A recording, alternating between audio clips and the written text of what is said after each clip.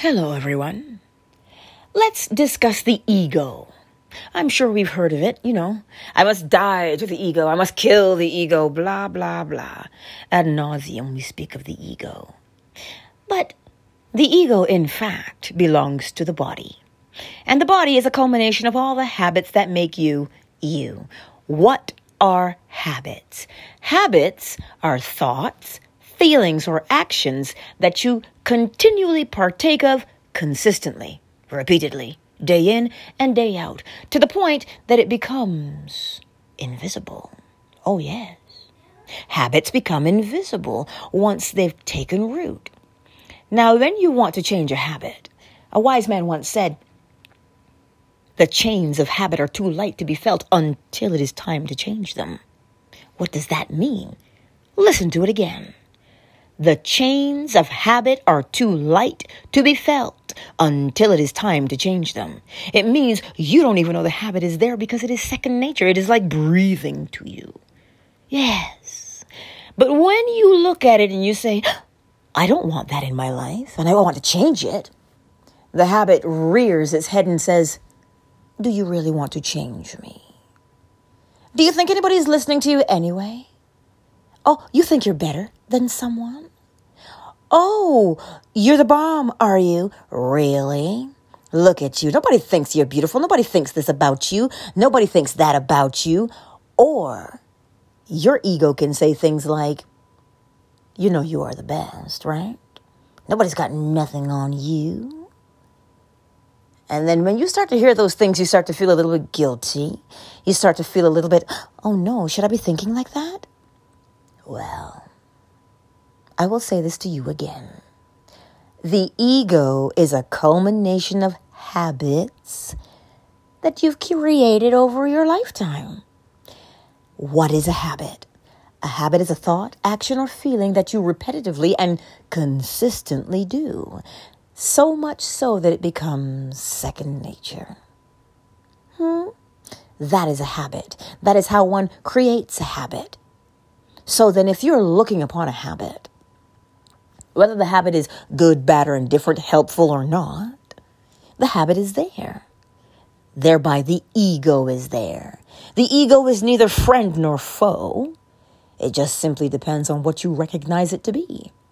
If the thing you want to change is not helping you, well then it cannot be your friend. So how does one make a new habit? By consistently and repetitively doing the same action, thought, or feeling over and over and over and over again until it becomes second nature and it retreats into the background like an open computer window that's just running. Oh, yes. So you see, the ego is neither friend nor foe.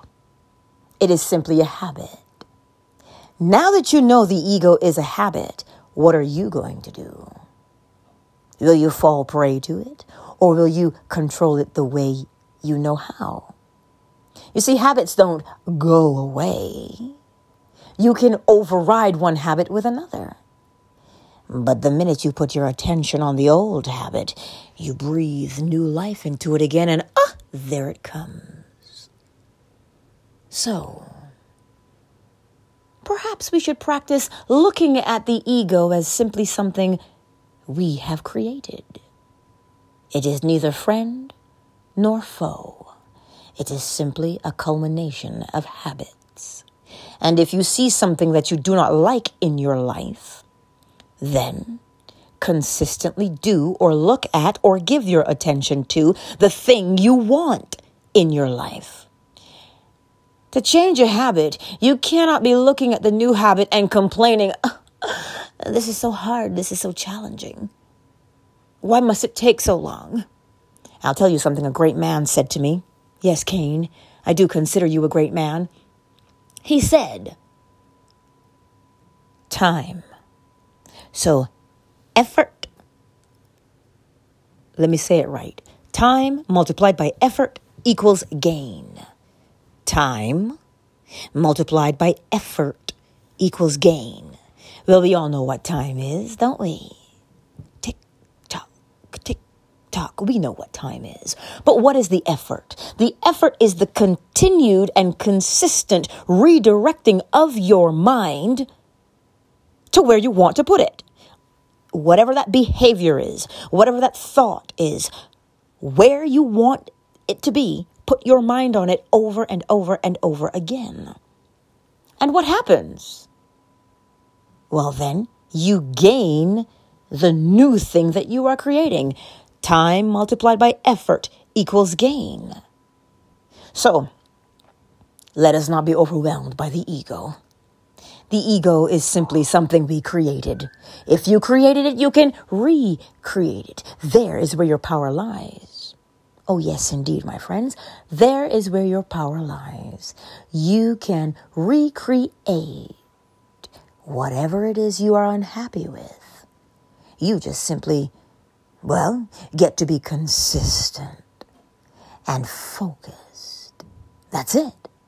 Now, let us go forth into the world and stop thinking about the ego and giving the ego so much clout and power over us.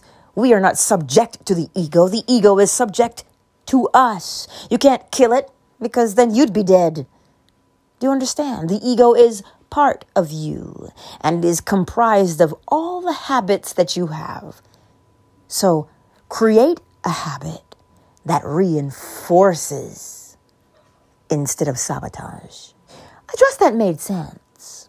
I do trust it made sense. Much love.